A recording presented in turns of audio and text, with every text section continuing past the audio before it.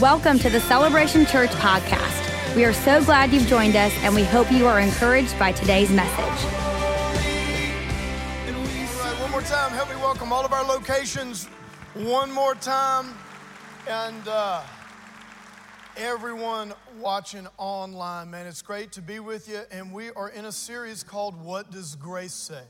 What Does Grace Say? And we're going to kind of pick up this week where we left off last week. And what we're looking at really what is grace, but not from a perspective of, a definition of grace. I could give you a definition of grace. Grace is the practical outworking of the goodness of God in the life of the believer, not based upon performance. Come on, that's a pretty good definition right there. You can write that down. But really, grace is so much bigger than just a definition. And what we see is that grace is not just a subject, grace is not a principle, grace is a person, the person of Jesus. So when we look at the life of Jesus and when we see what Jesus says, we're also seeing what grace has to say about that situation or about that condition. So I want to just take you back, if you have your Bibles or your Bibles on you version, you can go to John chapter 1, verse 17. This is kind of our theme scripture for the series. It says, "For the law was given through Moses, but grace and truth came through Jesus Christ." So the law was given through Moses. There was this system whereby people were conditioned to relate to God, but it was a very imperfect system.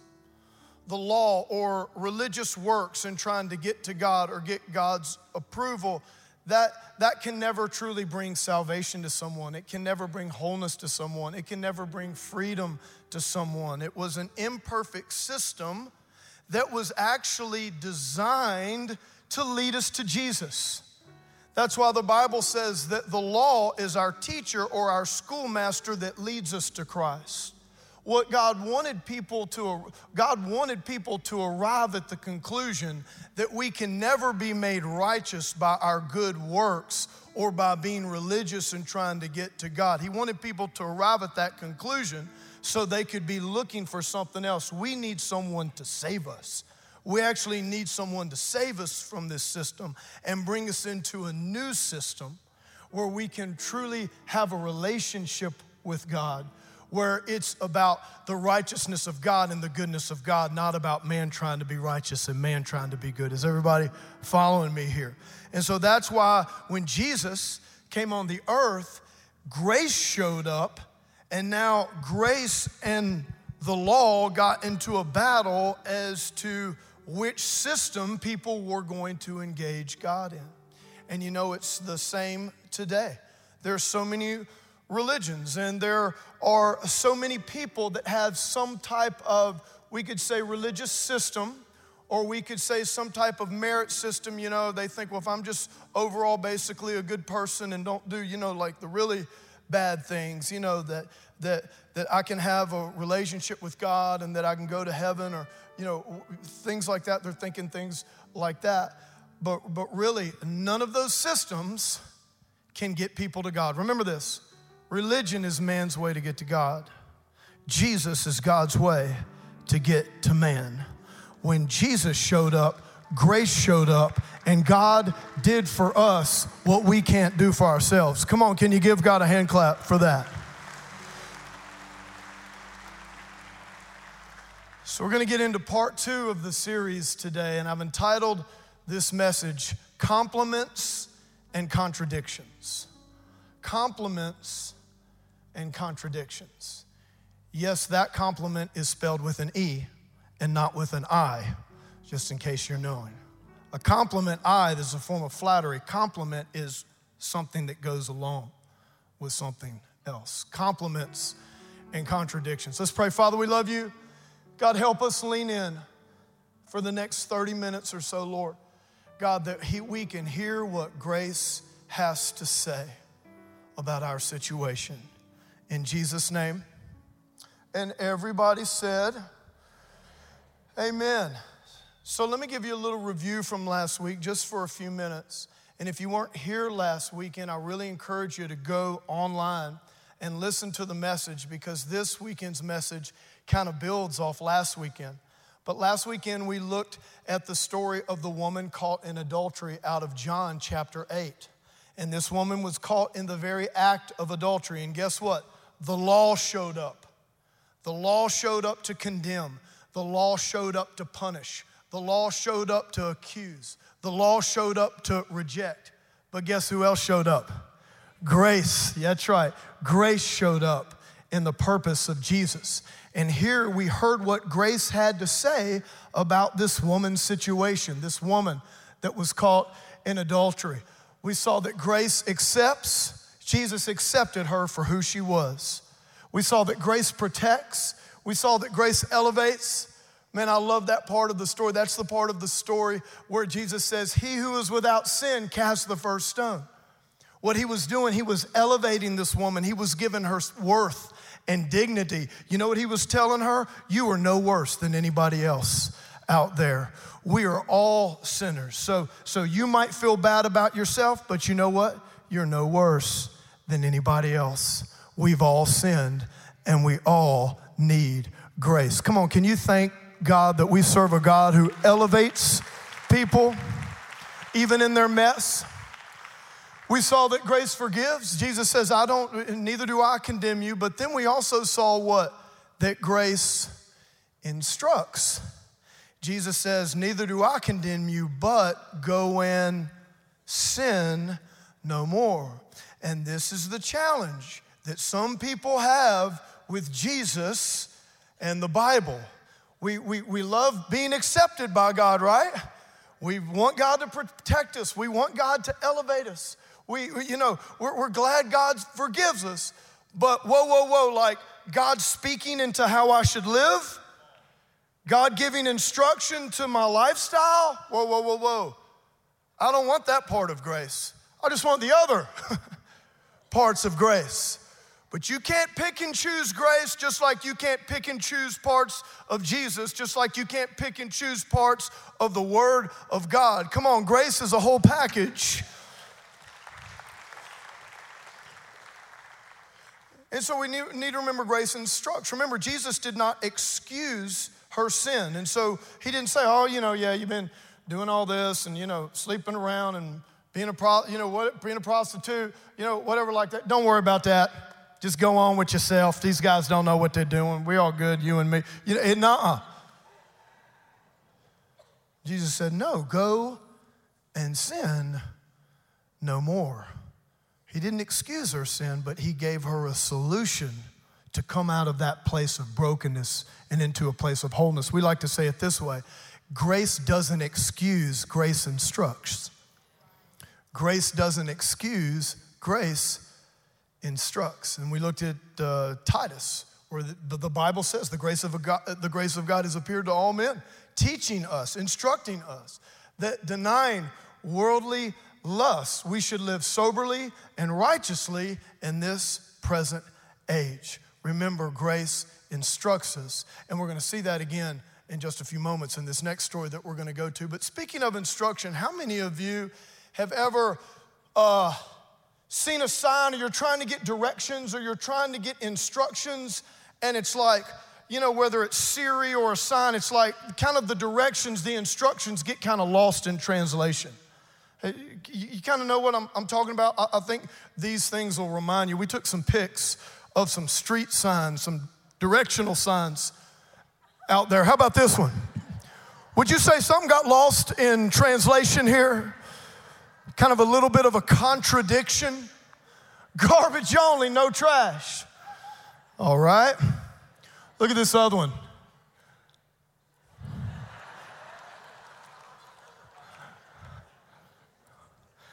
This would be all, if I see this, I'm going 55. We all confused up in here. That pedal's going to the metal. How about one way?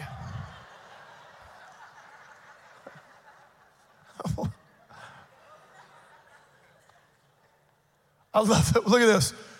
No parking anytime, 60-minute parking all other times.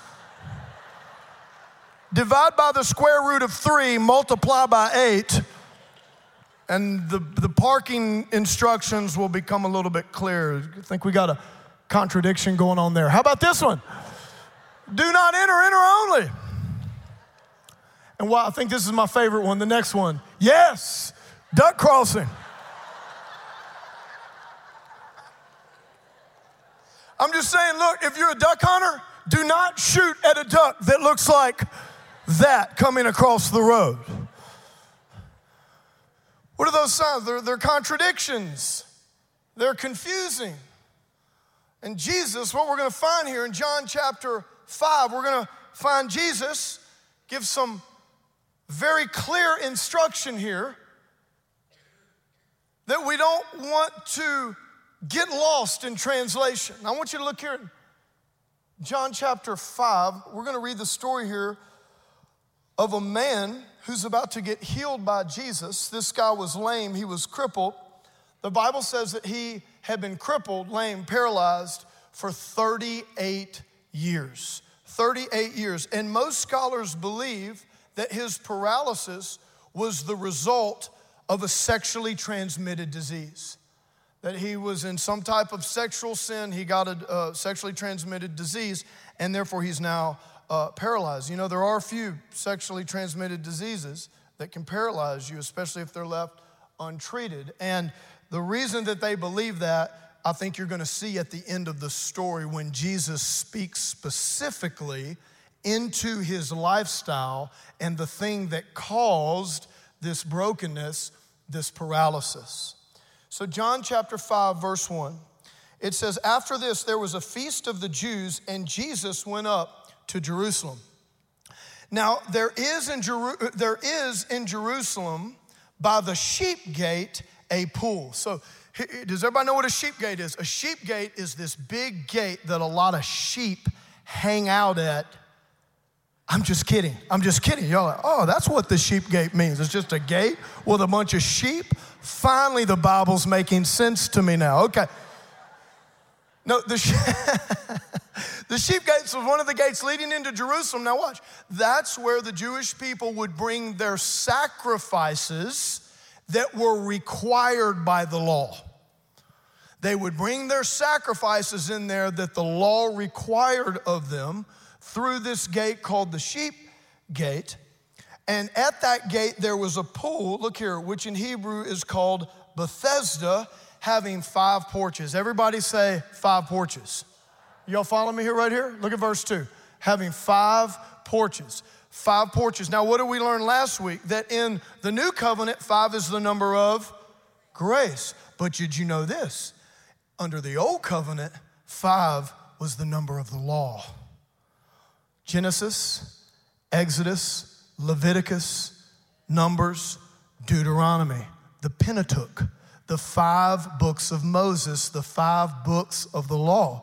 That's why law and grace, they're constantly set up as an opposition to one another. The law came through Moses, but grace came through Jesus. So 5 biblically is the number of grace, but under the Old Testament, under the old system, it was the number of law because there were 5 books in the Pentateuch.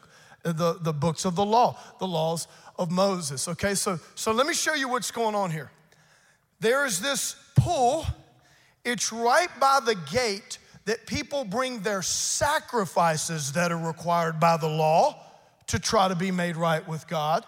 And then also right there is this pool, and it says there were 5 porches. Some of you pool and patio people think that like there were 5 decks. And here's how they were set up. If you imagine, a big pool, there'd be a deck on this side, a deck on this side, a deck on that side, a deck on that side, and then a deck like a walkway coming right over the middle of the pool. So watch, remember 5, the number of the Pentateuch represents the law. And if you were looking down at the pool of Bethesda with those 5 porches right there, dun, dun, dun, dun, dun, it basically mirrored the 10 Commandments, the 2 tablets that contain the commandments, the 10 Commandments of the law. So this picture that we have here, this pool of the Bethesda, it is perfect symbolism in describing the law.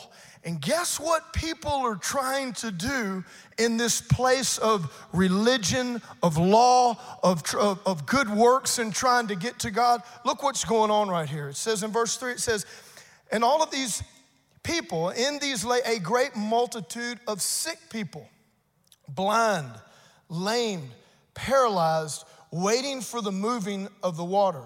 For an angel went down at a certain time into the pool and stirred up the water. Then whoever stepped in first, after the stirring of the water, was made well of whatever disease he had. So imagine this system. First of all, let me talk about this story here, this tradition of the angel stirring up the water. Now, in the Greek text, they did not use quotations. So most scholars believe that this was kind of the folklore, the tradition of the time, and that if the Greek language had used quotations, it would be in quotations, meaning this is kind of the story that surrounded the pool, the myth, the legend, the things that people claimed happened at this pool. That could have been it. Maybe there was an angel that came and stirred the water, because it's so symbolic of the law in this way. Imagine this. Here's all these people that need healing. And here's how you get to the water. Whenever the bubbles come up or the water is stirred or whatever it was, guess what? You better be the strongest. You better be the fastest. Only one can get to the water where the freedom is, where the healing is. You better have your A game on. You better step over other people to get there. It's gonna be all about your performance. It's gonna be all about how good you are, how fast you are, how strong you are, and you better get to the water first, because if you're not first, you're not getting anything. What is this a symbol of? It's a symbol of humanity. It's a symbol of every culture and every human being that is trying to get to God through some religious system or through some type of merit system or their own psychological framework for how to get to God or get into heaven, whatever like that, like trying to do it their own way. What it's saying is this, that without Jesus, without grace, people are gonna stay blind. They're gonna stay lame. They're gonna stay paralyzed, spiritually speaking. Why? Because the law cannot save people. The law cannot free people. Religion cannot free people. Religion cannot make people whole. Religion is man's way to get to God. Jesus is God's way to get to man. It will never work. Cultures, people, society, they will stay blind to the love and freedom that God has for them as long as their eyes are on some type of religious framework of merit and good works to get to God. Aren't you glad that God sent Jesus to do for us what we couldn't do for ourselves? So look what's gonna happen here. I love this. It says, now a certain man who had an infirmity 38 years. Wow. When Jesus saw him lying there, I love this, and he knew he had already been in that condition a long time, he said to him, do you want to be made well? I love this. Watch this. So here's all these people trying to get to the water. This guy surely can't get to the water. So guess what? Jesus showed up and brought the water to him. Jesus is the living water. He brings the water to us. We can't get to God. We need grace. So here, look, Jesus showed up, and watch this. You know why he showed up? The Bible says Jesus saw that he had been in that condition, look, a long time. Here's what grace begins to speak into this situation. Grace says that God is sympathetic to your condition. Grace is sympathetic to your condition. What does that mean? God understands. God has compassion on your condition. God is like, he's considerate. He's kind. It doesn't matter if your sin brought you to that place, if just how you were brought up or how you're messed up or what other people have done to you and the hurt or the pain or the loss that you've experienced. I want to let you know that God is not a God who is far off, waiting for you to somehow improve yourself and get your act together and clean yourself up so you can approach him. Can I tell you this? God is having compassion on you right now. He's sympathetic to what you're going through, big or small. God has compassion on you. He loves you. He's sympathetic. He's conditioned. Look, that's grace. Grace says God, he understands. God is sympathetic and compassionate about my pain. And look what Jesus says to him. I love this. Jesus says to him, do you want, still in verse 6 here, do you want to be made well? Do you want to be made well? Jesus shows up. Do you want to be made well? Look what the guy says. The sick man answered him, sir, I have no man to put me into the pool when the water is stirred up, but while I'm coming, another steps down before me. This is so fascinating. Look, he doesn't even say yes. He's so beat down from his pain.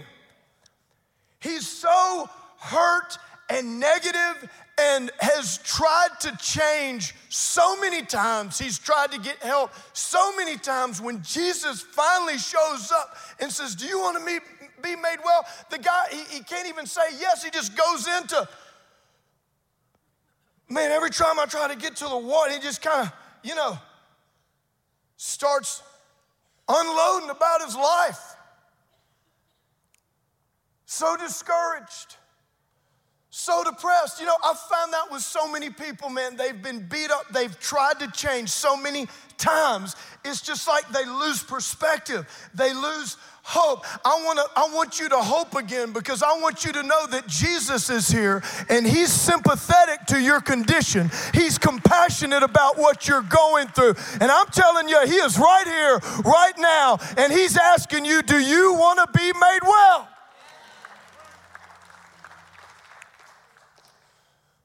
And look what happens. So the guy gives him his doesn't even say yes. He just starts talking about, man, I try to get to that pool. Everybody's stepping on me. I almost got there one time and a dog came and bit my arm right before the water. People climbing up all of it. He like, watch this. He doesn't even know who Jesus is. He doesn't even say yes. Jesus says, you want to be made well? The sick man doesn't even answer him, except just kind of pouring out what's going on with his life. And then Jesus says to him, I love this, rise, take up your bed and walk. And immediately the man was made well. He took up his bed and he walked. What was Jesus saying? That water that you've been trying to get to for so long, guess what? That water is right here, and that living water is in me. Here's what I love about grace. Sometimes God just blows your mind with grace. This guy didn't have faith. This is the kind of thing, it doesn't fit in my theology box. This guy doesn't call Jesus Lord. This guy doesn't even know who Jesus is. He doesn't have faith. He doesn't have anything. And Jesus comes down and heals him. And that's another thing about grace. Look, you can think back to this. You think back to times in your life. You didn't really know who Jesus was. You didn't really know kind of what grace could do and all that. But I'm telling you, Jesus was still watching over you, protecting you, looking out for you. Come on, you knew how crazy. I can think back of times before I ever know Jesus. It was like a miracle that I didn't just self-destruct. I love this. Watch, Jesus kind of gives him three things. Watch this. We're going to look at them. These are all what grace says. First of all, he says, look, rise. You've been down for too long. Guess what? It's time to hope again. It's time to get up. As I want to tell you today, some of you have been down for so long. You know what grace says? It's time to get up. I need you to rise up. I need you to come up. Let me tell you what grace says, and grace does. Grace heals. Grace heals. Grace will heal those wounds. Grace will heal that pain that's been keeping you down and keeping you negative for so long. So Jesus says, come on, it's a new day. Grace is here. I want you to rise up. And then I love what the next thing he says, because it's kind of different. And Jesus says, look, when you rise up, now you're healed. Look, I want you to take your mat with you. Take your mat. Now watch, the guy was gonna he didn't need his mat anymore. He was healed. That mat was what he was sitting on when he was lamed and paralyzed. But Jesus says, look, I don't want you to leave your mat there. I want you to, even though you're healed now, I want you to take your mat with you, because I don't want you to ever forget what I did for you in your condition, so that you will be sympathetic and considerate and compassionate to other people when they're in their broken condition. Oh, come on, you can clap a little bit louder than that. So watch, what else does grace do? Because grace brings a work of humility into our lives. So grace not only heals, but grace reminds. Grace reminds us what? Where we came from. Jesus said, look, you're healed now, so you're gonna go on. I don't want you to leave that mat there. I want you to take that mat with you as a reminder of what God's done for you, so that you'll be sympathetic and compassionate on other people and their brokenness. And isn't it amazing how so many times, come on, God heals us. Come on, we start going to church. You know what I'm saying? We start getting some life in us, and man, we start obeying God's word, and God frees us up of stuff. It's so easy to kind of all of a sudden get into some kind of holy roly. You know what I'm saying? I caught myself in the summer. Carrie and I were on vacation, and we were at this place, and there were these college kids, and they were just being wasted and whatever they were on, and drinking, and they were just acting stupid, and they were acting stupid. But we were kind of stuck with them, you know, in this area, and I started being like, man, I was like, so stupid, and I'm telling you, the Holy Spirit stopped me and said, Stovall, do you remember what you used to do? And I thought for a second, and I said, I don't remember much, Lord. As in blackout.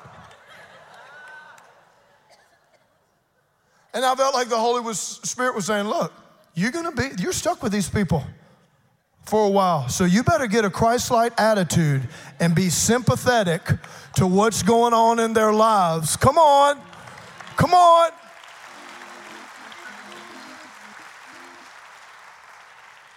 You don't have to join in, but we're called to be compassionate on everybody, because God's delivered us out of our situations. It's the same thing. It's like, you know, we're talking about giving in Heart for the House and financial giving. It's so, you know, people get on fire for God, and all of a sudden, if you're not careful, you'll catch yourself like, man, all these campuses and expansion, I don't know about all this kind of stuff. Giving more money to this kind of stuff. Man, like 4 years ago, you got saved and your marriage restored in one of the new campuses that people gave to, and you got healed there, and you got restored there, and now you got an attitude about giving to another. Come on. Oh boy, you need to pick up that mat. You need to get that mat back. You need to remember what God delivered you out of. The reason why people don't do the work of an evangelist is because they've left their mat, and God's saying, look, you need to forget the past behind you, but you need to still have that mat. You need to remember what I delivered you out of. You need to remember what I freed you from. You need to be compassionate and considerate on others. You got to get out of that self-absorption mode and get into helping people with the love of God.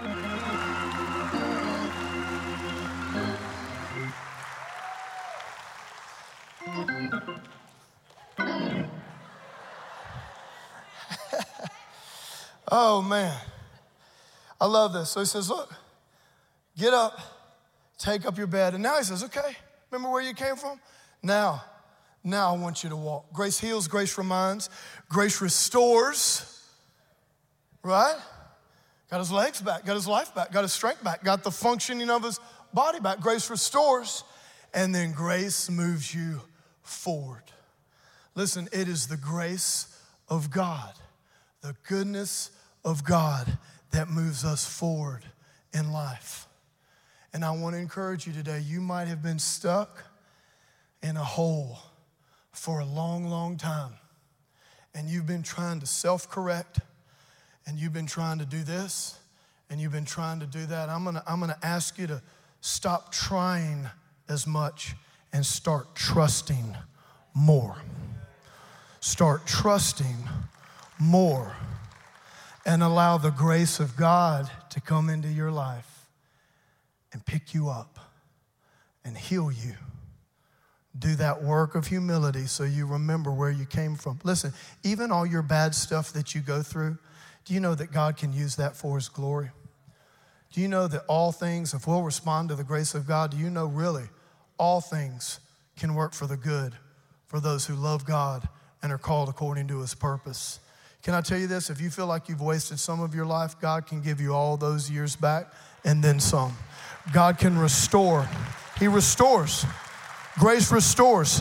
There's a passage in the Old Testament that talks about he'll restore what the locust and the cankerworm have eaten. He'll restore that. He'll bring that back in a greater way, just like you never lost it or you never wasted time in the first place. And remember, a waiting season is never a wasted season. You might feel like that you're waiting on God. I'm telling you, you receive the grace of God in your life. In God's timing, he'll start to move you forward. A waiting season's never a wasted season when you have the grace of God in your life. Come on, can you give God a hand? All right. So grace is sympathetic to your condition. Grace heals, grace reminds, grace restores, grace moves you forward. Now look, so that's what grace says. So of course, here comes the law again. The law's got to get in one last kind of little try to dig here. So here they come, the teachers of religious law. It says that day was the Sabbath. Everybody say, uh-oh. And the Jews therefore said to him who was cured, it is the Sabbath. It is not lawful for you to carry your bed. It doesn't matter that you've been paralyzed for 38 years. What matters is you were breaking our rules. We have a system that you need to abide by to get God's approval. So really, your freedom is not as important as our rules and our regulations. Aren't you glad that God had something different to say about that? If you think God is about rules and regulations, I'm telling you, you have missed it. You have a wrong perception of who God is and what he wants in your life. He doesn't want rules. He doesn't want regulations. He wants a relationship with you. He wants you to get up. He wants you to start walking. He wants you to get healed. He wants you to get restored. Oh, I wish I had somebody helping me. Do y'all like this message as much as me? I like this message. I'm going to preach to myself. Oh, man. So look at this. I love this.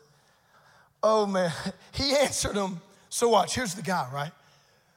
He who made me well said, take up your bed and walk. Then they asked him, who is the man who said to you, take up your bed and walk? But the one who was healed did not know who it was. He didn't even know it was Jesus. He didn't have any faith. He didn't even say yes, he wanted to be healed. How good is grace? How good is God? Jesus had withdrawn and a multitude being in that place. Now look at this, verse 14. Here we go though. Afterward, Jesus found him in the temple. You see, grace wasn't finished speaking yet. Afterward, Jesus finds him in the temple. He says, see, you've been made well. Sin no more. Sound familiar? What did he tell the woman caught in adultery? After he accepted her and elevated her, and forgave her, protected her, and all those things, what did he tell her? Go and sin no more. Here's this guy, Jesus, sympathetic to what he's going through. Jesus heals him. Jesus restores him. Jesus moves his life forward. There's one more thing. He says, go and sin no more. What is he bringing in again? Grace what? It instructs. Grace instructs. But watch. Jesus even adds something to this instruction. He says, go and sin no more, lest what? Lest something worse, put it up there, lest a worse thing come upon you. What was Jesus saying to the man? Look, as bad as it's been for you, as paralysis for 38 years, and this is one of the reasons why scholars think that this was a sexually transmitted disease that caused this, is because Jesus immediately goes back and addresses his sin and addresses obviously the lifestyle that got him in this situation in the first place. Jesus goes back to him. He says, look, don't go and sin no more. And as bad as it's been, remember this, if you go back to that kind of lifestyle after what I've done for you, don't think that it could even get worse. Something worse could actually happen to you. Watch this. Does God love you? Absolutely. Does grace forgive, and does grace accept, and does grace restore, and does grace protect? Absolutely. But here's what Jesus is saying here's what Jesus is saying. If you don't allow me to speak into your life and give you instruction for a healthy, whole life, you're gonna go through all this freedom and deliverance, but then guess what? If you go back to that old lifestyle, you're gonna be right back here next week. Same thing with the woman caught in adultery. Look, I don't condemn you. You're free. You're forgiven. I protect you. I love you. All of these things. But if you go back into that lifestyle, you're gonna be right back here next week. And it's gonna be over and over and over again. And there's some people, watch, you're in a lifestyle. And that lifestyle, man, is you're in sin.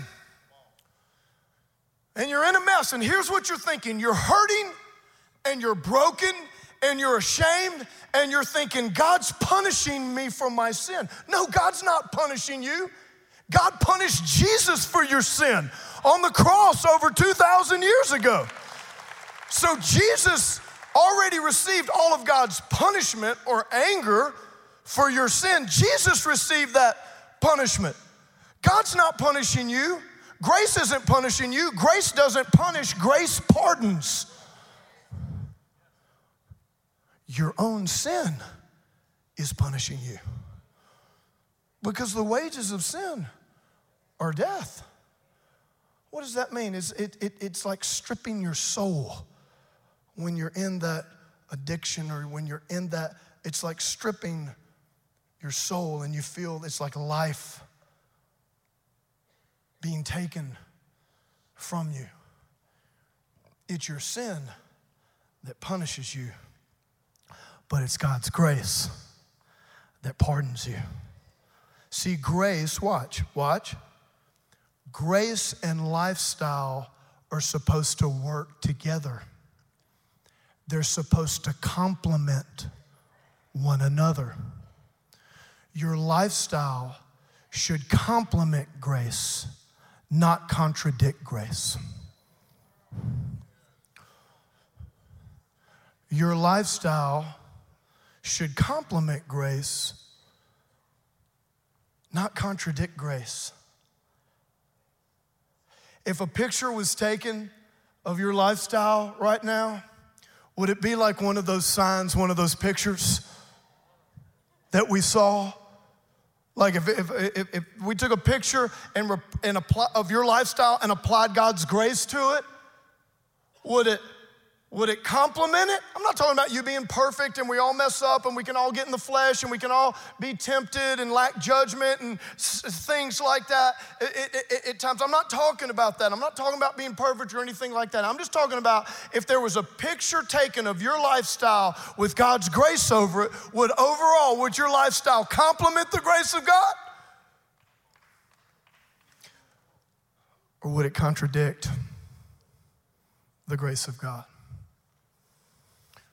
See, I want you to remember this. When you've been freed by the grace of God, then you need to incorporate certain boundaries to keep you free. Am I right? Galatians 5:1 says it this way. Put up Galatians 5:1. Look, here we go. Look, the number 5 again. Galatians 5. 5's the number of grace. This story was out of John chapter 5. Last week it was John chapter 8, but 8 minus 3, the number of the Trinity is 5. Come on, you know us preachers, we got to stretch it every now and then. Biblical numerology ain't working like I need it to.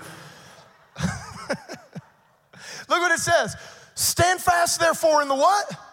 Liberty, in the freedom, in the grace by which Christ has made us free, and do not what? Do not be entangled again in the yoke of bondage. Freedom requires us to set certain boundaries in our life so that we don't get back in the bondage that God delivered us out of, right? Okay, so if there's an addiction issue, what? Okay, you've got to deal with that. You got to get in a support group or AA. Come on, am I right? You've got to set certain boundaries around your life. You're not going to keep alcohol in your house anymore if that was a problem for you, if that was an addiction for you, right? Is that rules? Is that regulations? Or are those boundaries so you can stay free in the grace of God? Think about your finances. You want to be financially free. What? You got to put some boundaries around your spending. I mean, going out, we going to town center, we credit carding. What you doing today? I'm credit carding. We credit carding. It's not even dollar bills, it's credit cards. Don't.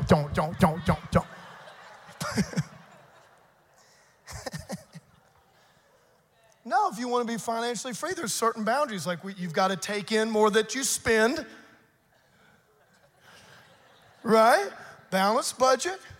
You need to put God first. You need to give God your tithes so he can supernaturally bless you. I mean, there's boundaries that you need to put around your life so that you can stay what? Free. Your lifestyle should complement grace, not contradict grace. Jesus wants you free, and he wants you to stay free so you can experience the abundant life and blessing that grace offers you. Come on, can you put your hands together for that? Let me pray for you. Bow your heads. Let me have the worship team come up now. Bow your heads real quick. I'm going to ask this. Watch. I need you to bow your heads, close your eyes, because this is a sensitive thing, but I do want you to respond to God. I'm not going to call anyone down front today or anything like that, but at all of our locations, I really want you to be honest before God. I know we've had so much response on all of our services this weekend, and I know that there are people in here, and if you're honest, you'd say, you know what, Stovall? My lifestyle kind of contradicts the grace of God right now. It's not complimenting the grace of God. But you realize today that, man, grace doesn't punish. Grace pardons. Grace restores. Grace moves you forward. Grace picks you up. Maybe you're one of those people, you've been pressed down. You've been in that negative, discouraged situation for so long. I'm telling you, Jesus is here today. He's saying, are you ready to get up? Are you ready to rise? Are you ready to be made whole? The living water is here today. How many of you would say this? Honestly, with every head bowed, every eye closed, you say, Stovall, right now in this season, my lifestyle kind of contradicts the grace of God, and I'm ready to make a change here, to receive Jesus and his power and his grace that pardons. I'm ready for my lifestyle to complement grace, not contradict grace. Would you just raise a hand right now, wherever you are? Hands are going up all over the place. All over the place. You can put them down. How many of you would say, Stovall, I'm one of those people, man, I've just been down and negative for so long. I've been so long in this cycle of whatever it is. But you know what? I'm giving hope another chance today because I realize that the grace of God is telling me to get up, and that the grace of God wants to move me forward, and the grace of God actually wants to use the pain and discouragement that I've been through as a mat, as a testimony later on in my life to help somebody else in their brokenness. If you're ready to arise and get up out of that situation, would you just lift a hand right now, wherever you are, hands up all over the place. You can put them down. Let me do this. Let me lead you in a prayer real quickly, and I'm just gonna ask you to agree along in your hearts, okay? Just agree along in your hearts. Let me pray over you. Father, we come in the name of Jesus. Come on, if you need to receive God's grace today, just right now, in your own words, just tell Jesus that you love him and that you receive his grace. His grace heals. His grace restores. His grace moves you forward. His grace pardons, it doesn't punish. If you've been down, God's grace is telling you to arise. It's time to get up. Time to move forward. God's got great things for your future. We thank you for that, Lord. And Father, from this day forward, Lord, we just thank you that our lifestyle is going to complement your grace. It's not going to contradict your grace, Lord. So, Lord, we just give you all the thanks. Come on, repeat after me. Say, Lord Jesus, I thank you for your forgiveness. I thank you for a fresh start.